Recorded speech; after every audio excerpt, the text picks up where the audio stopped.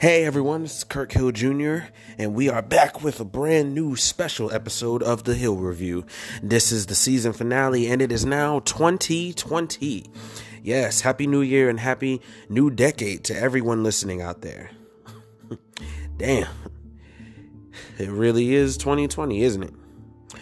You know, it's crazy. I've been thinking about New Year resolutions and how we almost never live up to them. Y'all know I pretty much failed my 25 by 25.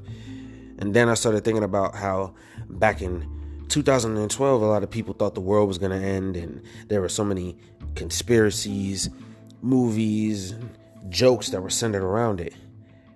But once that didn't happen, we started going hard every year, moving forward and talking about how this is our year and how we were finally going to get it together and have this big breakthrough. And again, I'm throwing myself into that category because I definitely did that. Like I graduated high school in 2012 and thought the sky was the limit from there. But however, something always popped up that always kept me from being myself, my best self. And every year I would start it over and over again and try to piece together all the things that delayed my growth and kept my goals from being achieved. And, I can finally admit that for the most part, it was me. I could give credit to my grandfather's death or the beginning and ending of a few relationships, my lack of money, or just the fact that adulting is really a different kind of hell. But when you really get down to it, nothing changed because I lost my desire to change. I wasn't ready for what it took to really change and to grow in a truly meaningful way. But for the last few years, it seems that many of us are in that same kind of situation. There's always been someone on social media going, "Come on, y'all, it's 2016," or "We still doing this in 2018," and something is mood for all 2019. How much have we really changed though? How much have we grown? And it kills me because when I sit back and really think about it, I've spent the past half decade telling myself I'll do something and never really got around to doing it. Telling myself this was the year that I'd get it done, and then looking around and realizing I'm in the same place that I was a year ago or even the year before that. I can't afford to do that for another 5 years. I'm 25 now. I have a girlfriend with a son. I have bills to pay, money to save up, and a half decade worth of goals that I've yet to accomplish. So I just feel like I have more of a responsibility now to see things through and a higher standard to live up to. Because, now I've got a little boy looking up to me. I have a mentee who looks at me like I'm a big brother. I have a woman in my life who knows what I'm capable of and believes in me. I have a mother and a father who just went through a lot and want to see me be better than them. And I have family and friends that I want to open the lane for. So how do I do it? How do I make all these things happen? It's a really big task and a really big journey, I guess, that I'm putting myself on. How do I really make the changes to be different now than I was from years 20 to 25? Like, what's going to be the thing that's different? And I think about my teacher from college, Miss Donna. And Miss Donna taught me that in order for an organization to succeed, you must have a mission and a vision. And it has never left me. It was like one of the first things she taught us in theater management class. And it's like one of the most important things I ever learned ever. You know, it's bigger than just organizations. It's just real life, you know, like real things that people have to deal with and go through.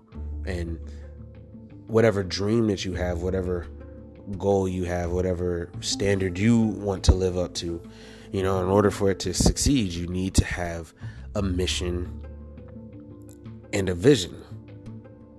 And some people are mission driven people and some people are vision driven people. And I think I'm more of a vision driven person because I like the big picture. I like the big dream of where I'm going to be and where I see myself.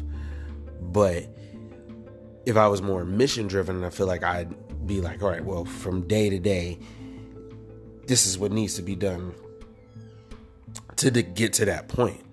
You know, I remember when I used to live with my stepsister, I would be like, well, this is what I want to do. She'd be like, yeah, that's cool. But like, how are you going to do it? Like, what exactly is your plan? What are the steps? And a lot of times I just did not have an answer for her. And it's cool because in my life, I think my girlfriend is actually a very mission driven person. Like, she just goes through her life being like, well, this is what needs to get done today. And I'm doing it. And she'll be like, well, remember that you had to do this today, or have you done this today? Like, she stays on top of me. So I feel like it's really great. And then I help her be like, well, you know, once you get through this, like, you can achieve this and you can achieve that. And like, you know, you can get there. And like, I give her that motivation and inspiration to be like, all right, like, things are going to work out. So I feel like that balance has really, really helped us both out. You know, so now for me, I'm looking for a new and improved vision. And my mission is just to create a stronger vision. You know, it's going to be so detailed and so specific that, you know, you would think that I went ahead in time and saw it already. Like, it's gonna be so down to like the most intricate details that when it's all said and done, I can look back and be like, wow, you really checked off all the boxes. You really accomplished each individual mission so that the new vision can achieve, you know, that the new vision can be reality. You know what I mean? And I know not everyone is religious, but I've been inspired by my church and the Bible. You know, and anyone who's listened to my show before, you know that the church is a big part of my life. And there's a section in the Bible that speaks about vision, you know. So in the book of Habakkuk, I think I'm pronouncing that right, in chapter 2, starting in verse 2, the verse in the Bible, it says, and the Lord answered me and said, write the vision and make it plain upon tables, that he may run and readeth it. For the vision is yet for an appointed time, but at the end it shall speak and not lie. Though it tarry, wait for it, because it will surely come, and it will not tarry. Behold, his soul which is lifted up. Behold, his soul which is lifted up is not upright in him, but the just shall live by his faith. You know, we have to make the vision clear. Our 2020 vision, as corny as it is, and I'm sure I'm not going to be the first person to say it or the last, but let's have some 2020 vision this year. You know, let's make it. Let's write it down. You know, write it all down. Write the vision down. Write down your dreams, your goals, your desires. Share it so that we may know and inspire and be inspired through your vision. I wrote down this vision. Yeah, I'm actually reading from my book, but I'm kind of like, adding some things as I go along. But yeah, I wrote this vision down. I wrote this episode back on my birthday, actually. But I knew that this episode couldn't be done solely by improvising. I didn't want any pauses or uhs, and I didn't want to make any mistakes, as little as possible. This was a plan that I saw through, and I wrote it down, and this is what I will carry with me into the year. So what is your vision? Whatever it is, write it down and carry it with you throughout the rest of the year and the rest of the decade. And, no more excuses in 2020. No more games in 2020. No more laziness, no more hatred, no more cheating, no more killing, no more vices.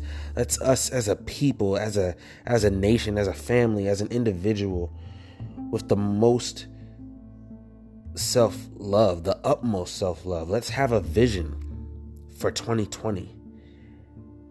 Make it plain upon the tables, that we may take it with us wherever we go. And I hope you've enjoyed this as well as all of the other episodes I've done. And this was a great season.